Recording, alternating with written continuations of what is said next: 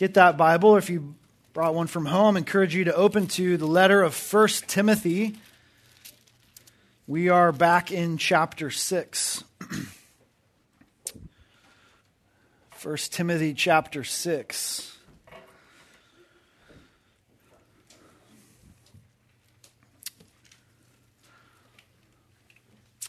think that's the wrong one, Mojo. There it is. There she is. I love junior hire. As a group like this, love getting to know you guys. Group like this, so scholarly and sage-like. None of you would ever ignore a warning sign. Not like some of my favorite photos I found in the last day or so. Not like these people. Here's a nice, helpful sign. This next one, it's pretty clear. The language is up top, but the bottom one you get, poisonous species do not step into the water. Pretty straightforward, hard to not really know what that warning's talking about. But then you have all these curious people who, they're just like, whatever, let's do it. Or this sign I think is really helpful too. It's kind of small, so I'll read it. It says, no access onto the wedding cake rock permitted. That'll make sense in a second. It says underneath that, the wedding cake rock is unstable. It may suddenly collapse without warning. Do not risk your life for a photo. And then just all these people happily scale the fence to go out. You see how it is cool, Rocco, right? It does look like a wedding cake. And the next one you see, they're just loving it. They're happy to be on there. This girl's doing a handstand, totally willing to risk her life for, Instagram content. It's helpful. This next one just kind of reminds us that our world is full of signs like this, where the sign should really be enough. Like we see the sign and we're like, boy, that warning's there for a reason. But often the warning is neglected. Our world is filled with warning signs. Because of an allergy, you may have to pay attention to food label warnings. Or, on one of the 7 days a year it rains here, someone might warn you that the steps are slippery because they're wet. I think you'll notice more warning signs when you start to drive a car. As you get older, one day you might be a mom or a dad, and you'll be warning your own kids about all the dangerous stuff around them. Even with all the warning signs, even though they're everywhere, we don't always listen to them. Or we think that maybe that warning, it isn't really that big of a deal. Maybe it's just like a suggestion. I can take one quick selfie. That rock looks safe. It's a rock. Where's it going? I can just have maybe one quick bite of this thing. How much gluten could there actually be in this? Or how many peanuts that I'm allergic to? Warning signs all around us. Those signs are there to try to keep us from danger, trying to help us avoid something catastrophic. Something horrible like getting stung by a poisonous sea creature or falling to your death because, like I said, you wanted that Instagram content. Warning signs, though, they're not limited to the ocean and, poisonous liquids. There are more warnings in life than just this product may contain peanuts and don't touch the fence. The Bible actually gives us plenty of warnings as well. Just like some that we've seen this morning, these warnings also are meant to help us. They're meant to keep us from really hurting ourselves, both physically, but more importantly, spiritually. God gives us warnings that are meant to keep us from spiritual catastrophe. Do we pay attention to the warning signs that God gives us? Do we see them for what they actually are? Or, like warnings on fences or whatever, do we look at them and think, meh, no big deal? It's probably not that serious. This morning, as we continue in 1 Timothy 6, we have another warning. And this one is actually a repeat warning. Our passage this morning is it's not the first warning on the fence. It's not the first warning on the trail. It's the second one. It's the warning that says, no, seriously, you need to turn around. You need to listen. You need to pay attention to this warning that I'm giving you. Our text this morning is one that Paul is finally getting back to. Paul wrote this letter to a young pastor named, surprise, surprise, named Timothy. And this letter is just meant to be a help to him. As a young pastor, he's here to bring order to this church that he's leading, and he's needing some help by Paul to bring some order to the chaos that's in this church. And Paul began in chapter 1 with the most important thing that Timothy needed to do. He needed to, you'll read in verses 3 and 4, he needed to charge certain teachers, certain elders. They were really just pastors that weren't qualified. He needed to charge them, basically to command them to stop teaching their different doctrine. That's what it says in chapter 1, verse 3. Their different doctrine was dangerous because the Bible helps us understand that anything different is actually not true. It's actually a lie. There is only one truth. Paul wrote in a different letter, but interestingly to the same church. He wrote in Ephesians chapter 4, there's only one truth. He says there is one body and one spirit. There is one hope that belongs to your calling, one Lord, one faith, one baptism, one God, and one Father of all, who is over all and through all and in all. There's just one God. There's just one gospel. There's just one truth. Jesus said in John 14:6, I am the way. I am the truth. I am the life, Jesus said. No one comes to the Father except through me. So there is one and only one truth. There can't be a different truth. There can't be a different doctrine. Anything different is not only distracting, it's dangerous and ultimately deadly, spiritually deadly. John writes in 1 John chapter 5, verse 20, we know that the Son of God has come and has given us understanding so that we may know him who is true. And we are in him who is true, in his Son, Jesus Christ. He is the true God and eternal life. So these false teachers, that's what we would call them, these pastors who were teaching something different, they needed to be stopped because, well, different doctrine is wrong doctrine. Just thinking about that verse in 1 John 5:20 for a second. Different is not the truth. It's not right. It's not the real gospel. It doesn't lead us to have any real understanding. It certainly doesn't lead us to know him, Jesus, who is true, or to be in him who is true, to have that saving faith in him.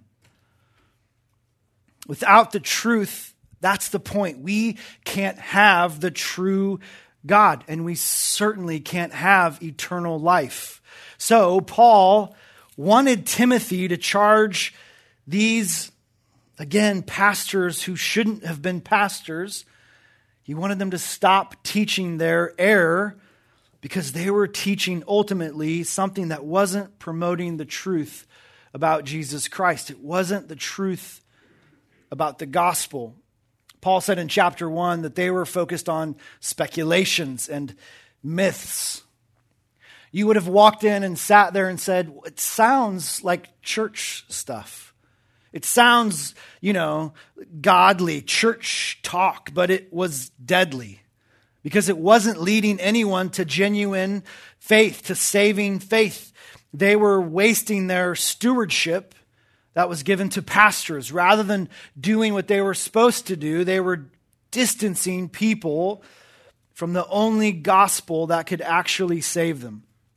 So Paul started this letter with that topic, the dangers of false teaching, and now he's ending where he began. Charge certain persons, he wrote in verse 3 of chapter 1, not to teach any different doctrine, nor to devote themselves to myths and these endless genealogies which promote speculations rather than the stewardship from God that's by faith. After all he said, Paul is finally going to go back to where he began. There was this clear warning in chapter 1. Impossible to miss. It was posted in the trail. It's there. So this must be so serious for Paul to, circle back. Or if you want to think of it this way, for Paul to walk another half mile down this trail and put up another warning. It must be so serious for him to say again, stop, go back. There's only danger and pain and devastation ahead. So another warning about false teachers here in chapter 6, but one I think that will really help us consider our own lives, consider our own relationship with Christ. These false teachers, let me just remind you, they began well. It hadn't really been that long since they were doing well, but something happened. They veered off course.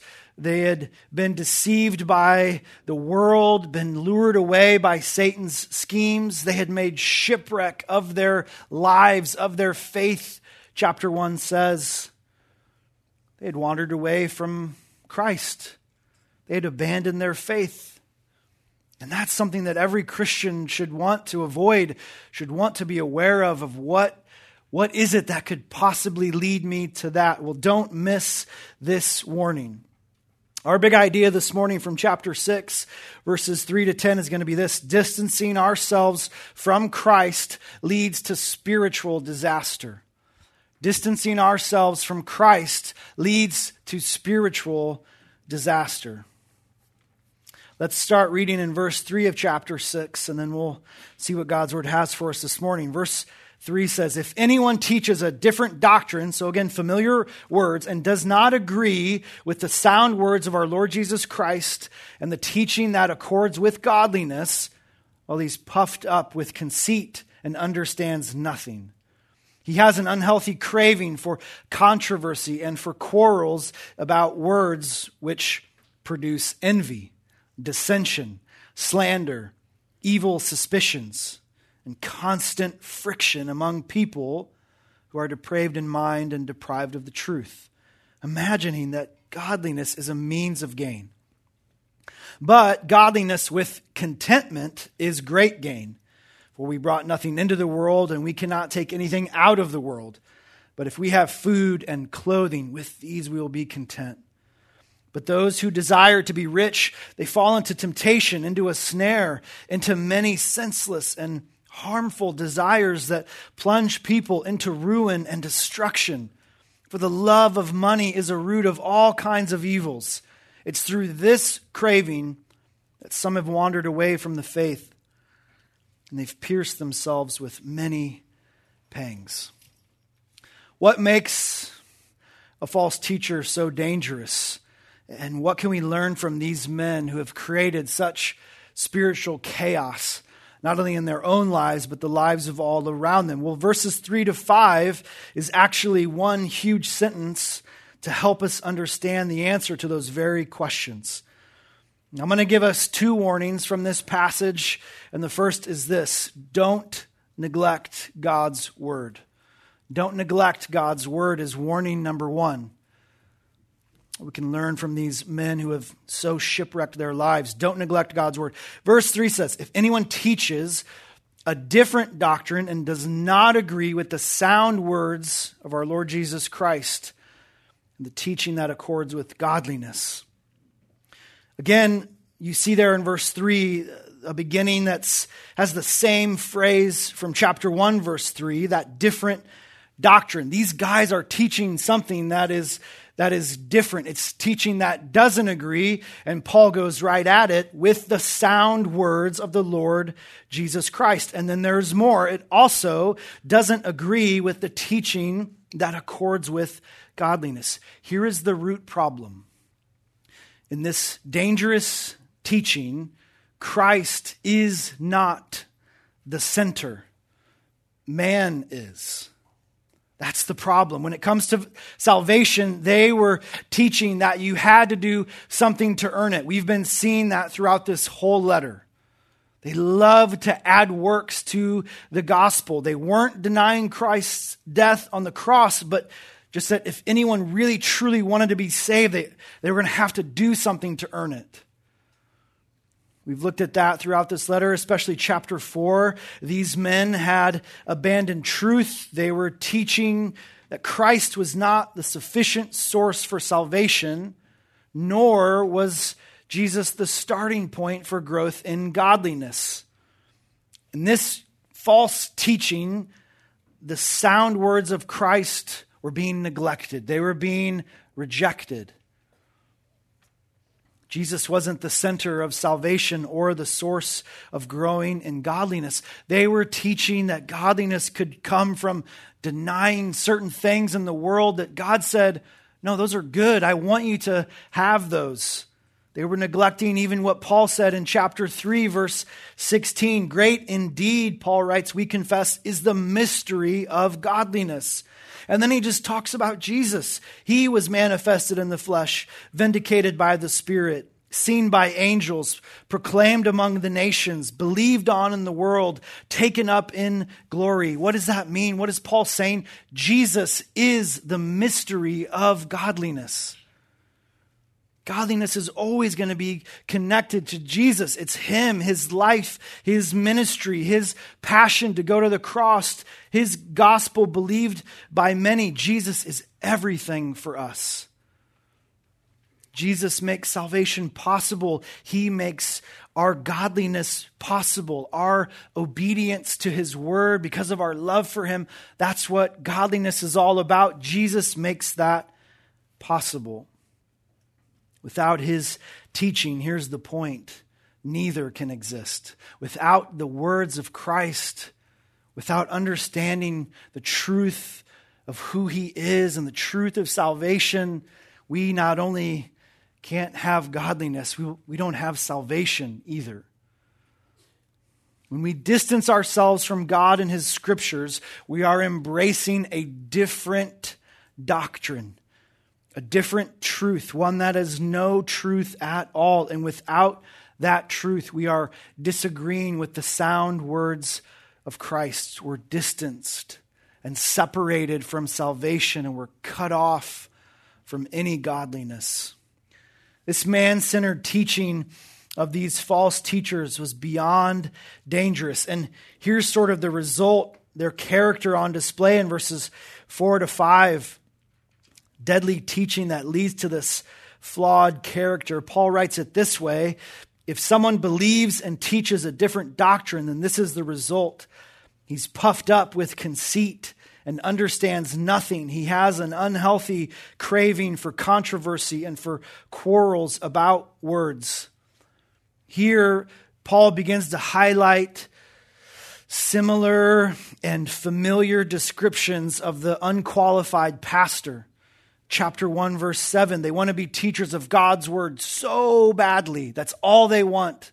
But even in chapter 1, Paul wrote there, they don't understand God's word at all. They have no grasp of it. They're so confident in their teaching, but they're clueless of the actual meaning of Scripture.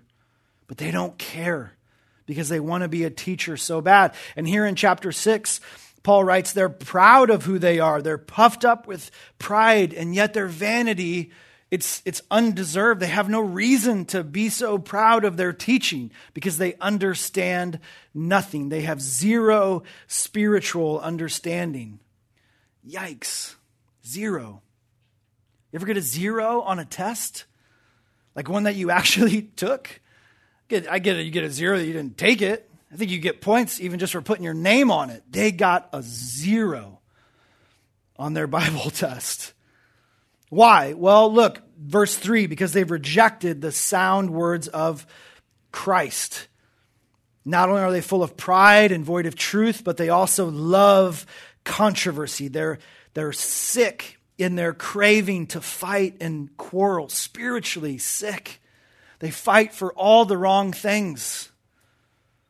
They're always focused on the wrong words, and they have no ability to grasp the plain meaning of Scripture. And what's worse is that they're convinced that they are right. Nothing can dissuade them from their position. They won't back down. They won't budge. They won't see it any other way. They can't see it any other way. And so the result is they fight with everyone around them, everyone who disagrees with their position, which, by the way, would actually be somebody who agrees with the truth. With all their confidence and their sick spiritual state, these men can only create chaos. In verses 4 and 5, we can follow the trail of chaos. Produces envy, dissension, slander, evil suspicions, and constant friction among people. When Christ is not at the center of everything that we do, when we don't obey His word out of love for Him, when Jesus is not our joy, then our joy can only be found in one place, and that's ourself. It's going to be in our world and in our stuff and in our possessions and our popularity and our victories and our successes and all of that void of Christ. When you are your own treasure, then you can't possibly enjoy the success of anyone else. Envy abounds when the heart is full of self. There's going to be a gross resentment for the success of others, and the result is envy. I want what you have. I deserve what you have. And Paul says not just the false teachers, but the whole church is going to be consumed with people who are so envious of each other. And when that's the attitude of everyone, then here comes the trail. Dissension will follow. The relationships amongst God's people, it's not going to be what it should be. God's people are going to be divided. That's what dissension means. Disagreements that lead to disunity. And once there is division, slander will be quickly behind, and evil suspicions. And ultimately there's constant friction among God's people. And this is a mess. And if you remember from last week, what a huge impact the church is supposed to make on the watching world. The testimony of the gospel that we're meant to put on display by the way that we live in an environment like that. It's the opposite. There is no testimony for the gospel when that's what's happening. And the source, remember, is that they have distanced themselves from the sound words of Christ. God's word has been neglected. The lack of Christ and His words, it leads these teachers even to the ultimate corruption, so depraved in their mind that they actually think godliness is a means of gain. Depraved in mind, it's a mind that's just fully decayed, rotted. I'm from the pumpkin capital of the world, Morton, Illinois. Look it up. Pumpkins. Beautiful at Thanksgiving, decorations, the table, the porch, makes a pretty good pie. But if you leave that pumpkin sit for too long, you know what happens? You ever seen one sort of fold in on itself and start to rot and get gross and stink? That's how Paul's talking about their minds here. These guys, they have minds that are rotted pumpkin brains. They're so far gone that they look at ministry as a job. It's a way to make a living. Oh, it could be a lifeguard, work at In-N-Out, be a pastor, all the same. No difference. And we need this warning sign. Hadn't been very long since these guys were, and this church was living the way that God wanted them to live. They were growing in the gospel and godliness. Of course, it matters that we listen to the right teachers, but we also, and this is the lesson for us, you guys, we need to check our own lives to learn from their mistakes. If you're a young Christian in the room this morning, you need to ask yourself, am I listening to the sound words of Christ? And even if you're not, you need to ask yourself the same question. Do I need to agree with his gospel? Do I see it? Do I understand it? Am I listening to his call to believe and submit to his teaching that he is Lord of all? Do I believe in his promise to grow me? Do I understand his command to work out my own salvation, to work hard at obeying and to work hard at growing as a follower of Christ, to grow in godliness? Do I love the words of Christ? It's so dangerous to leave them.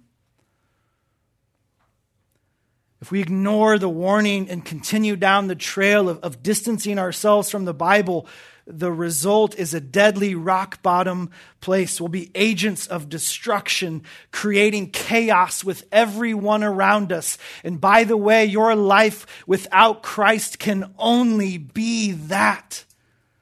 Chaos and pain, envy and dissension, everything just complicated in its mess.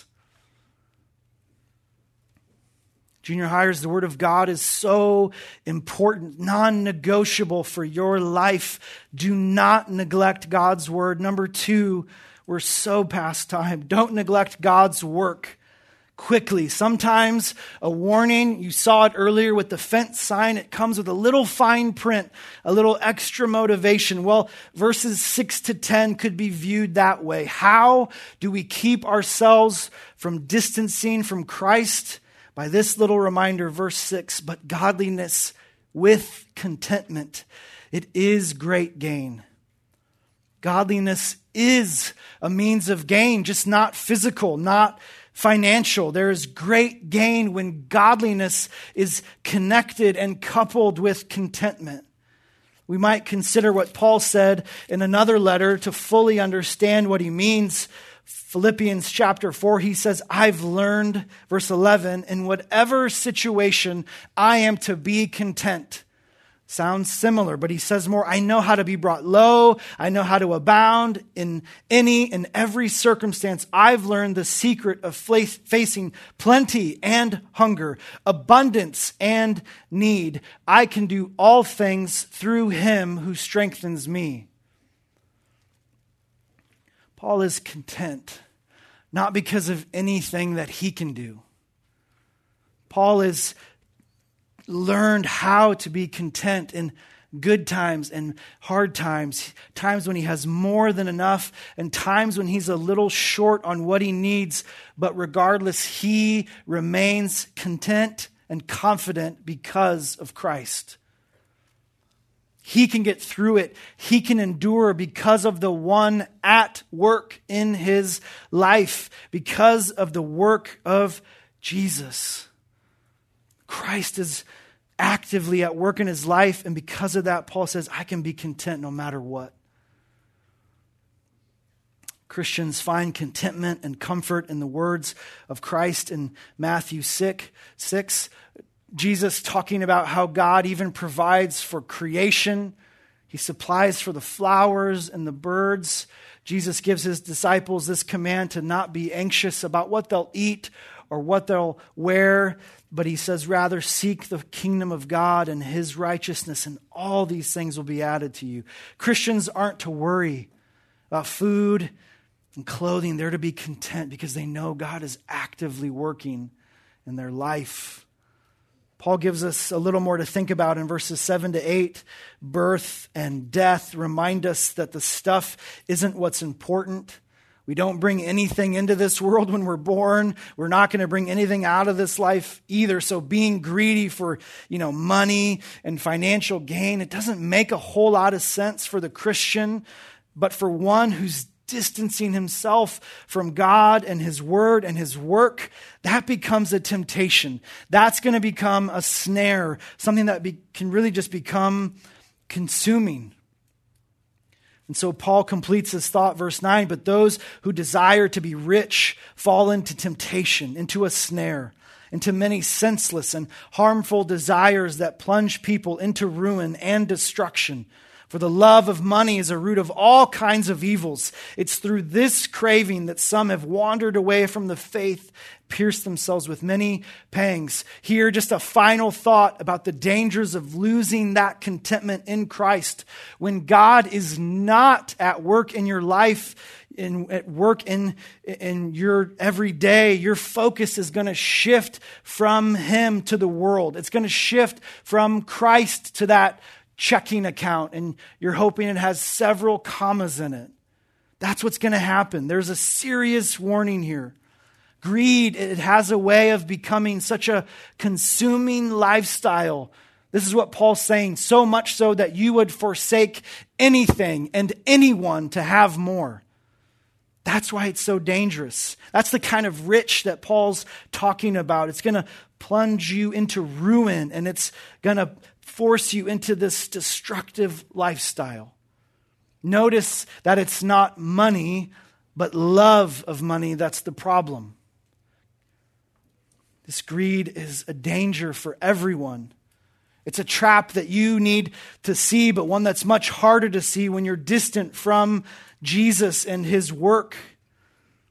One of the pastors in my life from a long time ago used to say, sin will take you farther than you ever wanted to go, and it'll keep you longer than you ever wanted to stay, and it will cost you more than you were ever wanting to pay. And that's really what Paul's talking about here. That's the same warning. This kind of greed will cost you more than you want to pay. It's the kind of greed that has caused some to leave the faith, Paul writes. And not just that, because some might say, maybe leaving the faith and having all that money, maybe life would be awesome. Maybe it's a good trade. And Paul says it's not. It's not going to be worth it. He says not just abandoning faith, but also a life full of piercing pangs. What is that? It's a nice knife. It's a nice way of saying impaled with grief. Pretty gruesome way to just describe, but probably no better way to highlight how it feels. Sure, they have money. They have everything they could buy, but they also have wood stakes of grief driven into their body, into their heart, into their mind. That's how it feels. They have all the money they want to buy whatever they want, but their families are a mess and their lives are void of joy. Solomon tried the same thing. He had all the money. He had all the stuff. And his end thought was so clear. That stuff doesn't matter. Apart from God, there is no joy. As we've traveled this path here in 1 Timothy, let me just remind you where we started. The beginning of that trail. There we had a warning, a sign that said, stop, danger, don't go any further. This is a trail that's leading you away from Christ and away from his word and away from his work. It's one that led those false teachers of this church in Ephesus into such disaster. And it was so bad that Paul was willing to walk a little farther and post another warning sign. He wants you to see it. He doesn't want you to miss it. It's not here once, but twice. And in this second warning, let me just leave you with one thought. Again, we've said it so many times, but don't miss it. Where did it all go wrong? Where did it begin? These false teachers wandered away from Christ, from his sound teaching, from his word. And they wandered away from his work in their life. They did, and the result is a life pierced with grief.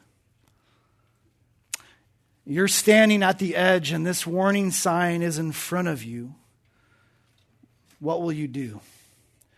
Christ himself would tell you the kingdom of God is at hand. Repent and believe in the gospel. Jesus would tell you to follow me.